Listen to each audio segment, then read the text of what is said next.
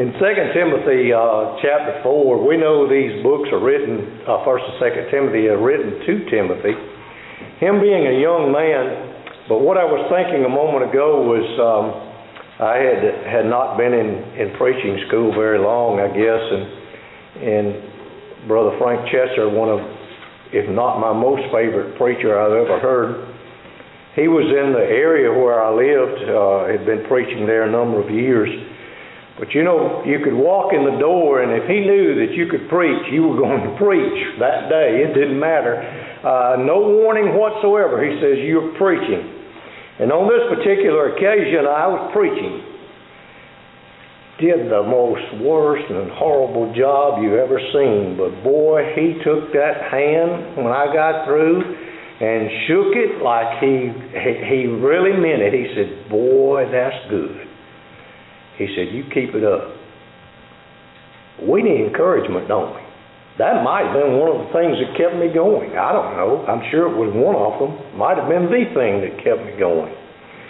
But if you keep on and you keep on, and so you read these books that Paul wrote to Timothy, and it hits hard when we really think, you know, here's the older man, and he is encouraging a younger man. We need to encourage our young men. One of our sons finished Memphis School of Preaching a few years back, and we had no idea he was even interested in preaching. Brother Garland Elkins came and spoke at the congregation, and as he was an expert he would always look at these young men. He says, you need to start preaching school. And he said this to one of our sons, and one day he walked up, our son did, he said, I'm going to preaching school. And we said, what? You know, we had no idea. So we need to encourage these young men. We do not know what encouragement it might give to them and boost them to do what is right and to preach the gospel, for that matter, and become elders and deacons in the Lord's church. Young Timothy, we know that Paul says in the fourth chapter of 2 Timothy, he is writing to Timothy, and we're familiar with chapter 4 and verse 2 when I've used it so much this week, preach the word. But you know, later on Paul says to Timothy, I am now ready to be offered. He knew that it was his time on this earth was just about up. He knew that he was going to depart soon. Paul was in prison. He had been forsaken by friends. He said in 2 Timothy 1:15, this thou knowest, that all they which are in Asia be turned away from me. And then in 2 Timothy 4:10 he says, for Demas hath forsaken me, having loved this present world. That's one of the saddest verses in the Bible to me, to know folks that have forsaken the truth and have gone back into the world. And Paul is encouraging Timothy. Paul was suffering as an evildoer. He was not suffering because of what he had done evil, but in 2 Timothy 2:9 he says that he's suffering as an evildoer. He was doing what was right, but he was having to suffer the things that an evildoer would suffer. Paul was ready to go. He was ready to be offered. Let's turn over. I don't have this marked. Turn over to Philippians chapter 1 and verse 21. Chapter 1, verse 21. Paul says, for to me to live is Christ, and to die is gain. But if I live in the flesh, this is the fruit of my labor. Yet what I shall choose I wot not. For I am in a strait betwixt two, having a desire to depart and to be with Christ, which is far better. Nevertheless, to abide in the flesh is more needful for you. Do you ever get just outdone? I know I got outdone just a few years ago. I'd gone for 30 years, I guess, and preached at different congregations, and then all of a sudden, congregation I was working with told me to hit the road. They fired me. I go to another congregation after that, and they fired me. I go to another congregation after that, and they fired me. And I said, I've had enough. So I was out of preaching for about 4 years. And I sat in the pew and I listened to these guys make an attempt to preach. And I thought, that's not preaching the Word. So I'm back in. I'm here to stay. And we need encouragement. Sometimes it comes in the form of those that won't preach the Word. Reminds me, and I should have mentioned this last night, when I was talking about, what was I talking about last night? I am ready to preach. I heard someone speak at a lectureship one time, and boy, they did an excellent job. Didn't know the man that was speaking, but I heard some others talking about him after it was over, and one says, boy, he can preach. Ken, he said, Brent, they must be really glad for the preacher they have back where he preaches on a regular basis. And someone was from that area, and they looked over and says, he doesn't preach like that when he's at home. That's sad. We need to preach like that, like Paul is telling Timothy to preach, no matter where we are. Remember, he said something about in season and out of season, and we need to do it all of the time, not just part of the time. The passage here in 2 Timothy 4, verses 6 through 8, Paul is saying here that he's ready to be offered, and the time of my departure is at hand. I have fought a good fight. I have finished my course. I have kept the faith. Henceforth, or therefore, because of this, there's a crown of life, which the Lord, the righteous judge, shall give me at that day, and not to me only, but unto all them also that love his appearing. I think you need to back up, considering who he's talking to, or who he's writing to, Timothy here. Yeah, writing to this young man, and back up in chapter 3 and verse 15, he mentions the fact that Timothy knew the Scriptures from a child. That's rare today that anyone knows the Scriptures, but we need to teach our children the Scriptures. We went to most anyone that has gone to preaching school, you're just flooded with memory work, and you think, I'll never be able to do that.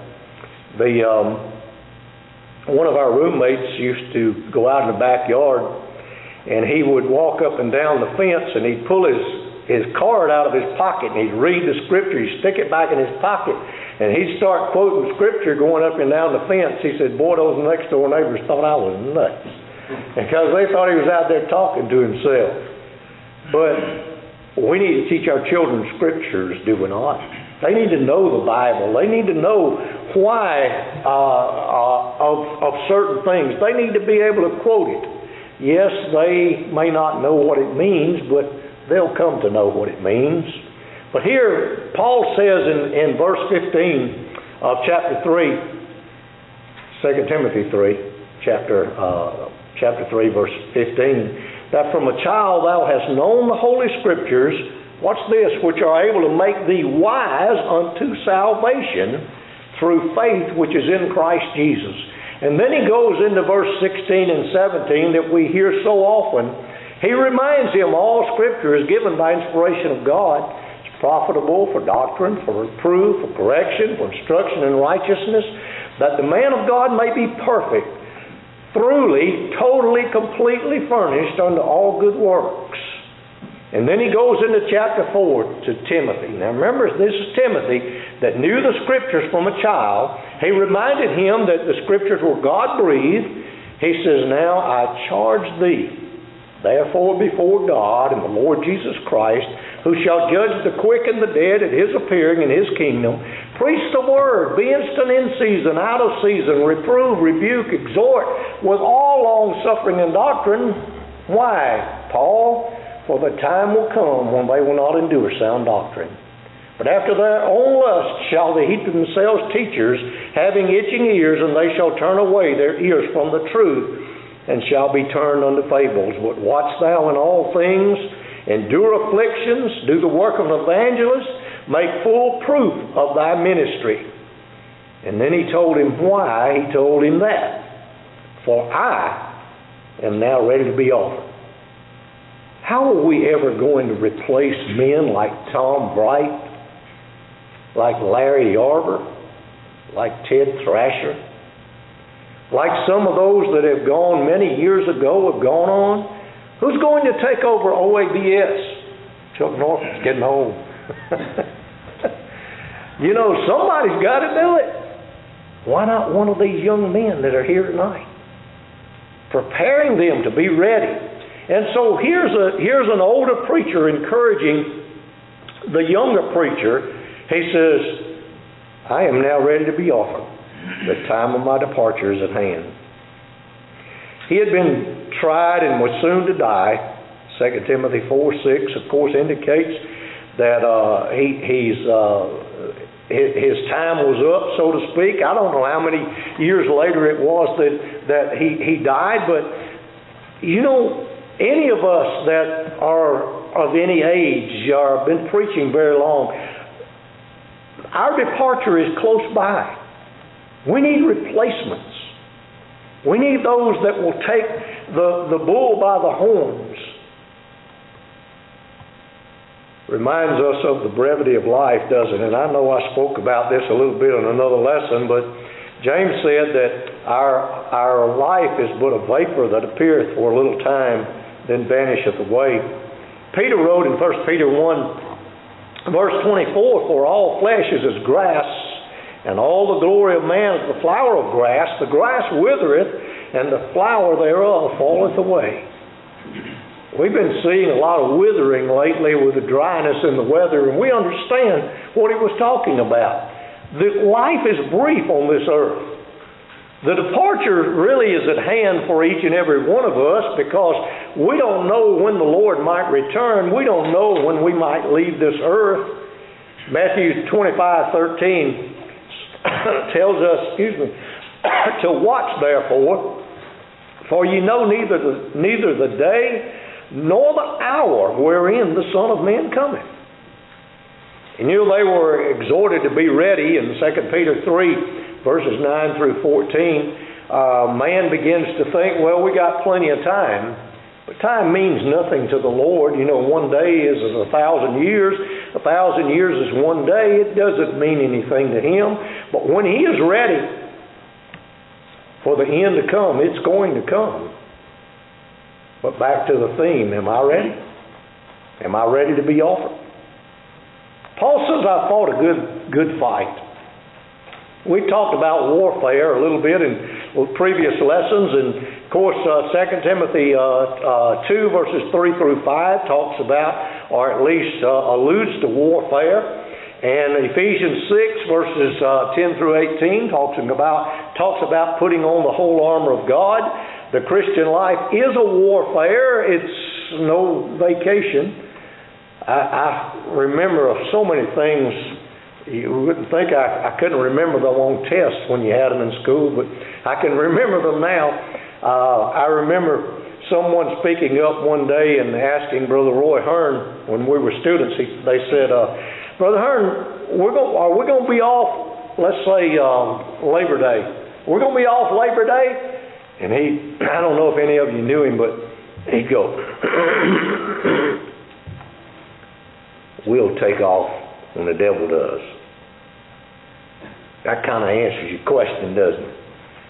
We're not going to take off. We need to be ready. We need to understand that the Christian life is a warfare. There's no vacation from the Lord. There's no furlough, so to speak, that they have sometimes in the military. It's a life of warfare. Remember what Paul said, I read earlier, for me to live as Christ and to die as gain. Well, is Christ our life? We're in a fight. And so Paul says, I fought a good fight. Have I fought a good fight? It's interesting too that he went on to say, I finished my course. Some people begin the fight, they give up, they don't get back into the fight ever again. We have a race to run. We have a fight or a battle on our hands. Hebrews 12:1 says, wherefore seeing we are also compassed about with so great a cloud of witnesses, let us lay aside every weight and the sin which doth so easily beset us, and let us run with patience the race that is set before us, looking unto Jesus, the author and finisher of our faith. We need to learn the lesson from the old farmer. They have the GPS and everything in their tractors today, but the old farmer, he still goes out to plow. And then, you probably always wonder, how does he plow such a straight line? Well, he looks at the end of the field, all the way down to the end, how long it may be, and he spots something down there, usually a tree, and he doesn't take his eye off of it, and he goes straight to it. And then when he gets through and he looks back, he's got a straight line. Then he's got something to follow. You know what's happening many times today is we don't finish the course. We take our eye off the mark, which is Jesus Christ. We take our eye off of heaven. That's our goal. That's what we're seeking for. Paul says that he's finished his course. And notice he said, my course. It was his. He had to endure a lot of things that I don't know that I could endure. But I probably endured some things that he might not have been able to handle. I don't know. But we have our course. We're all trying to do the same thing, yes, but we have to all obey the same gospel. We have to all run the race. I often have said that we know something about qualifying for races, and you have to meet the qualifications and so on and so forth. And many people think that when they obey the gospel, they hear, they believe, they repent, confess, be baptized, then that's it. Those are the qualifications to enter the race. That's when it begins. That's not when it ends. But many will get into the race to that point, and they won't finish their course. Remember Paul giving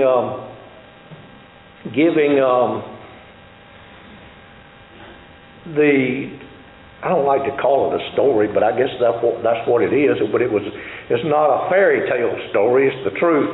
He was telling about his conversion in Acts 26, verses 16 through 18. He was told to rise and stand upon thy feet, for I have appeared unto thee for this purpose, to make thee a minister and a witness, both of these things which thou hast seen, and of the things in the which I appear unto thee, delivering thee from the people and from the Gentiles, unto whom now I send. What to do what, Paul? To open their eyes and to turn them from darkness to light, from the power of Satan unto God, that they may receive forgiveness of sins and inheritance among them which are sanctified by faith that is in me. That was his course. He was to go and preach and teach to the Gentiles. He was to bring he was to open the people's eyes to light rather than darkness. That's pretty much our responsibility today, is to open the eyes of those that are dark, open them to the light. In Colossians 1:23, Paul wrote, if ye continue in the faith, grounded and settled, and be not moved away from the hope of the gospel which ye have heard, and which was preached to every creature which is under heaven, whereof I, Paul, am made a minister. Every creature under heaven heard the word of God. You know, often we hear the question asked about folks that have never heard the gospel, will they be lost? Yeah, they'll be lost. That's sad. But let that sink in for a moment. They've never heard the gospel, and they're going to be lost. Well, Paul said that every creature under heaven had heard. So who has dropped the ball, so to speak? Yes, we started the race, but we haven't finished the course. He says, I finished my course. He accomplished that. Have we started our course? Do we even have a course? Do we know our course? Are you ready to begin? I hope everyone said, yes, I'm ready to begin. So Paul said, I've finished my course. I have kept the faith. He didn't say a faith. He says, I've kept the faith. Jude 3 tells us that we are to earnestly contend for the faith. Not just faith. Reminds me of Garland Elkins again. He was on a television program in Memphis, and they had, I think, 3 denominational preachers on there with him. And the title of the program, you could call in and ask questions, and was, what is your faith?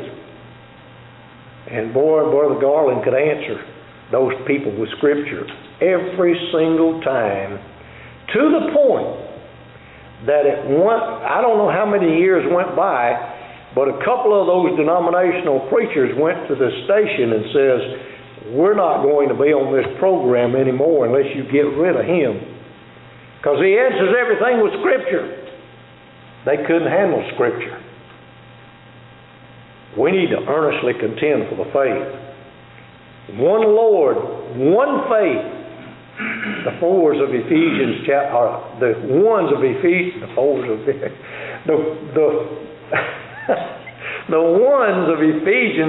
4. And there's one faith. Acts 6 verse 7 says the Word of God increased, and the number of the disciples multiplied in Jerusalem greatly, and a great company of priests were obedient to the faith. That's the faith that Paul says, I have kept the faith. 1 Peter 4, 17 and 18, so it says, for the time is come that judgment must begin at the house of God. And if it first begin at us, what shall the end be of them that obey not the gospel of God? And if the righteous scarcely be saved, where shall the ungodly and the sinner appear? Well, obey those that obey not the gospel of God. There's just one gospel. There's just one faith. It's not difficult to understand if we want to understand it. Paul says, I have kept the faith. And because of this, it goes on to say, henceforth there is laid up for me a crown of righteousness. It's there for all of us, and I'll comment a little more on that later, but the crown, a garland of victory. You know, he often talked or wrote about or used language rather, concerning the Olympic Games, the Olympian Games, not the Olympics that we have today, but some of the crowns are similar. You know, you receive a prize for finishing at the top of the list, so to speak, finishing first, and they award second and third. And Paul, like I said, often talked about this kind of race. In 1 Corinthians 9, verses 24 through 27, it says, know ye not that they which run in a race run all, but one receiveth the prize? So run, that ye may obtain. If you don't run, you're not going to obtain it. If you're not in the race, if you haven't obeyed the gospel, you're not in the race. But I want to go to heaven, and I believe I'm going to heaven, someone might say. Not if you haven't entered the race. There's no way to get to heaven.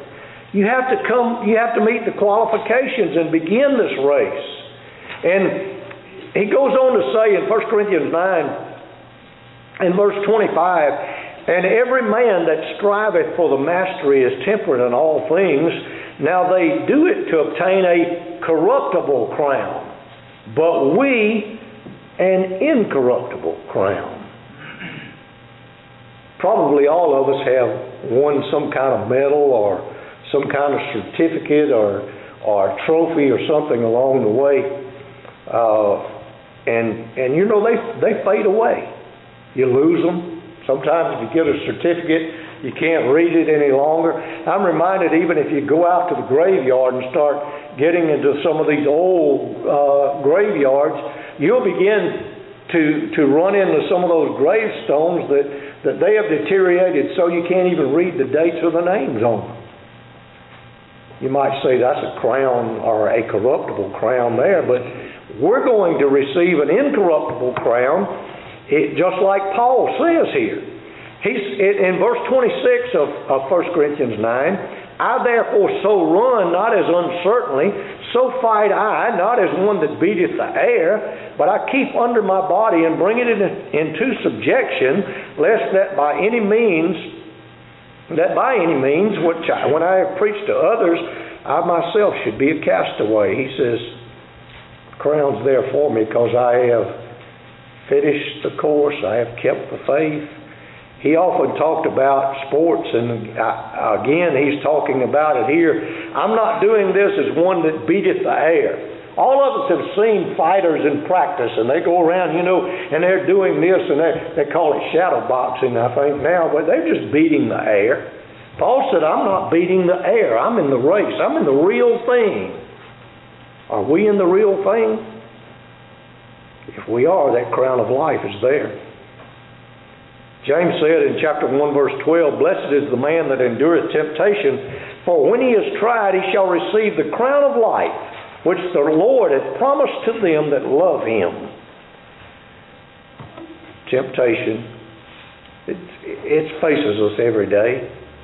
Like Brother Hearn says, we'll take a day off when the devil does. He doesn't take a day off, and temptation is not going to take a day off either. It is always in front of us.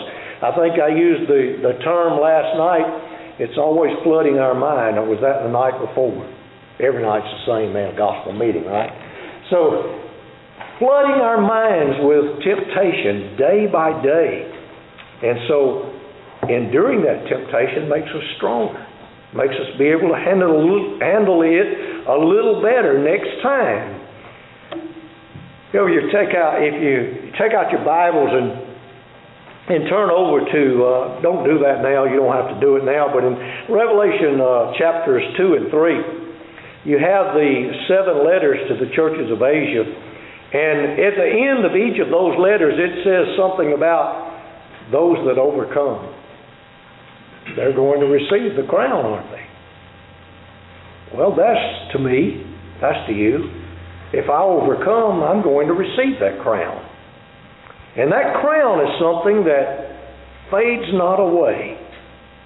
Wouldn't it just imagine in your mind standing before Almighty God in judgment now, and He says, Come, ye blessed of my Father, inherit the kingdom prepared for you from the foundation of the world. From the very beginning, He's promised a crown to those that enter the course, fight, finish the course, keep the faith. The crown is there for each and every one of us. In 1 Peter 5 verse 4 it says, When the chief shepherd shall appear, ye shall receive a crown of glory that fadeth not away. Are you ready to be offered? Are you ready to receive that crown? Would you have to bow your head in shame and say, Never entered the race. I entered one time, but I didn't finish my course. The crown, we need to understand, is not an earthly glory. Jesus spoke of those that like to receive the praise of men. In Matthew 6, verse 5, He says, When thou prayest, thou shalt not be as the hypocrites are. For they love to pray, standing in the synagogues and in the corners of the streets, that they may be seen of men. Verily I say unto you, they have their reward. Sometimes I've even gotten outdone with myself. I might have done what I'm supposed to do, and sometimes I toot my horn and ought to be quiet. You ever done that? I've seen people get mad in the church because they were not recognized for what they did. Well, you have your glory. You can't expect that crown that the Lord has promised to those that love Him. We don't go about to do the Lord's work to be patted on the back, although we need to pat on the back those that are doing the Lord's work. But the one that's receiving the pat on the back can have the attitude of, I expect it, and this is what you're supposed to do. Do it. Just do it, because you want that crown of life in the end. This crown has been laid up. It's been set aside for those that work for it. It's not going to come if you're not working for it. Or did our parents always tell us anything worth having is worth working for? That crown's worth working for. Jesus said, "Let not your heart be troubled," John 14, verse 1 beginning. He says, "You believe in God, believe also in me. In my Father's house are many mansions. If it were not so, I would have told you. I go to prepare a place for you. And if I go and prepare a place for you, I will come again," watch this, "and receive you unto myself, that where I am, there ye may be also." He's already prepared and set aside a crown for me. But do I want it? Well, I better enter the race. I better finish the course. Or else that crown is just going to be there for someone else. Mark 10 verse 30 says, "But he shall receive 100-fold now in this time houses and brethren and sisters and mothers and children and lands with persecutions, and in the world to come eternal life." Eternal life with him. 1 John 2:25 says, "This is the promise that he hath promised us, even eternal life." We as human beings, I guess it's difficult for us to comprehend eternal, because we see ends, things ending. You know, it's like we use terms like, "Well, if I can just see the light at the end of the tunnel, I can make it." Can you see heaven? If you can make it. You can receive that crown. Titus 1:2 says, "In hope of eternal life, which God that cannot lie promised before the world began." There's that promise even before the world began. That crown was set aside for me and for you. This crown is to be given by Jesus Christ.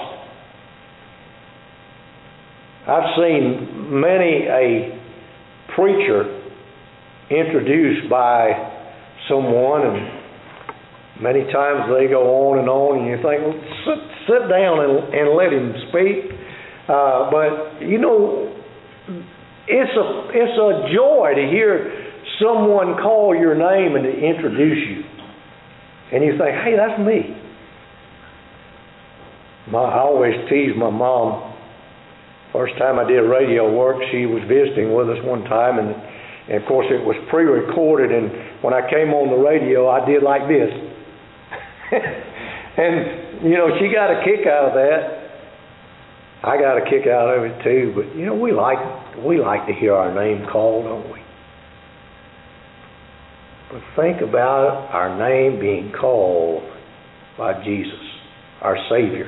The one that went to the cross and died for our sins. And 1 Timothy 4:8 says that the Lord's going to give that crown. He's going to present it to us.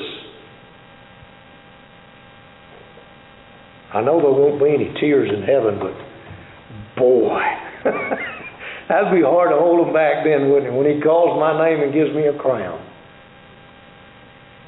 Crown will be given in that day, verse 8 of 1 Timothy, or 2 Timothy 4, verse 8. It'll be in that day. What's that day? That's the day of days. John 5:28 and 29 says, "Marvel not at this, for the hour is coming, in the which all that are in the grave shall hear His voice, and shall come forth. They that have done good unto the resurrection of life, and they that have done evil unto the resurrection of damnation." Which will it be for us? The hour is coming. We're not going to be able to hold it back. Matthew 25, when Jesus talks about gives the judgment scene there, He talks about, well, let's look at Matthew 25, verse 34. "Then shall the King say," the King, that's Jesus, He'll say to them on His right hand, "Come, you blessed of my Father, inherit the kingdom prepared for you from the foundation of the world." I want that crown. Am I ready to be offered? Am I ready to meet Him in judgment? This is so close to tomorrow night's lesson. But come back and listen to tomorrow night's lesson anyway. It'll be a little bit different. In verse 46 of Matthew 25, and these shall go away into everlasting punishment. Everlasting punishment, but the righteous into life eternal. One or the other. We're going to receive everlasting punishment, or we're going to receive life eternal. Why was the crown laid up for Paul? I think we pretty much covered that throughout the lesson. But you could say it really in one word, obedience. He obeyed God in all things. Acts 9, when the first account we have of Saul of Tarsus' conversion, which later was the Apostle Paul, the Lord appeared to him, and he said, Who art thou, Lord? Acts 9, verse 5. And the Lord said, I am Jesus whom thou persecutest. It is hard for thee to kick against the pricks. And he, trembling and astonished, said, Lord, what wilt thou have me to do? The Lord said, Arise and go into the city, and it shall be told thee what thou must do. You know, most of the religious world today says that Paul was saved on the road to Damascus. Well, that totally contradicts what we just read, doesn't it? It says, Go into the city, and it'll be told thee what thou must do. He had to do something. He didn't earn his salvation, but he had to do what God said. Obedience. That's why Paul received that crown of life.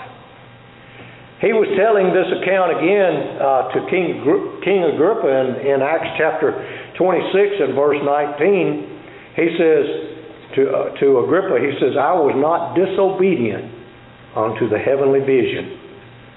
I was obedient. I did what I was supposed to do. And then he served God. Philippians 3 verses 12 through 14 says, Not as though I had already attained, either were already perfect, but I follow after, if that I may apprehend that for which also I am apprehended of Christ Jesus. Brethren, I count not myself to have apprehended, but this one thing I do, forgetting those things which are behind, and reaching forth unto those things which are before, I press toward the mark for the prize of the high calling of God in Christ Jesus. Remember the farmer? He looked at the end of the field. He said, that's where I want to go. By the way, I had to learn that when I started mowing greens on a golf course. So you wouldn't do this. You'd go straight. That's why you got straight lines there too. You look at something at the end of the way. I remember I'm getting off course now, but I have to tell about myself sometimes, I guess. I remember the superintendent sent me out to mow fairways, and he thought I had lights on my mower, and I didn't. But there was enough shadows out there that I found a tree way up high, and I looked at that tree, and in the dark I went. And you know what? When the sun came up, that line was just as straight as it could be, because I didn't take my eye off the mark. Don't take your eye off heaven. We need to be in service to God each and every day. And of course, Paul received this crown because of obedience. You could say that in one word, but he served God all of his life. He said he finished the course, and he was accountable, or considered himself accountable, to the law of God. We have some today say that non-Christians are not amenable to the laws of Christ, and or they usually are trying to deal with something concerning marriage, divorce, and remarriage. Oh, yes, you are. If a non-Christian was not amenable to the laws of Christ, then he wouldn't have to obey the gospel. And that's ridiculous. You have to obey the gospel. We are accountable to the law of God. And in Romans 8:2 it says, For the law of the Spirit of life in Christ Jesus hath made me free from the law of sin and death. Well, are we listening to Christ? Are we listening and then doing what He says? Matthew 7:24, we have the teaching there concerning the wise man and the foolish man. Both of them heard the same teachings. Both of them were beat upon with the elements of life, so to speak. But one stood and one did not. Why? Because one heard and obeyed. The other just heard only. You know, Paul said not only himself was going to receive that crown of life, but all those that love his appearing. I can't wait till Jesus comes back. You ever think about that? Wouldn't it be great if he came back while you were still alive on the earth? Now, I don't guess it'd make any difference because it would be in the twinkling of an eye. But we don't know when, but he is coming. We love his appearing by loving him and doing what he says. John 14:15, everyone can probably quote that. If you love me, do what? Keep my commandments. Bumper sticker says, honk if you love Jesus. I get kind of frustrated and tickled at the same time. Well, you better not take your hand off the horn then, if that's true. Just go down the road with your hand just constantly honking. No, if you love me, keep my commandments. For this is the love of God, that we keep his commandments, and his commandments are not grievous, 1 John 5:3. Can we speak as Paul spoke concerning his farewell to Timothy and the crown? Am I sure that I would receive that crown?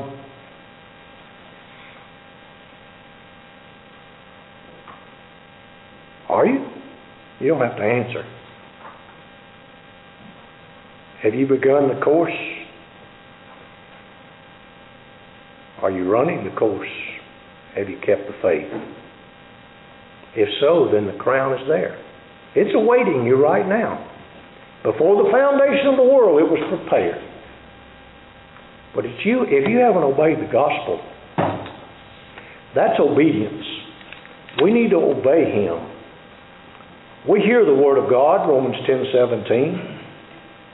We have faith, John 8:24. We repent of our sins, Acts 17:30. We confess that Jesus Christ is the Son of God, as the eunuch did in Acts 8:37. And we're baptized to wash away our sins, Acts 22:16. We've met the qualifications to begin the race. The race is set before us. Are we going to enter the race? We're just going to say, well, I qualified. Got to show up. We got to do. Got to finish the course. If you've fallen short of that, I encourage you to repent, make things right with God. Are you ready to be offered? Come, as together we stand and sing.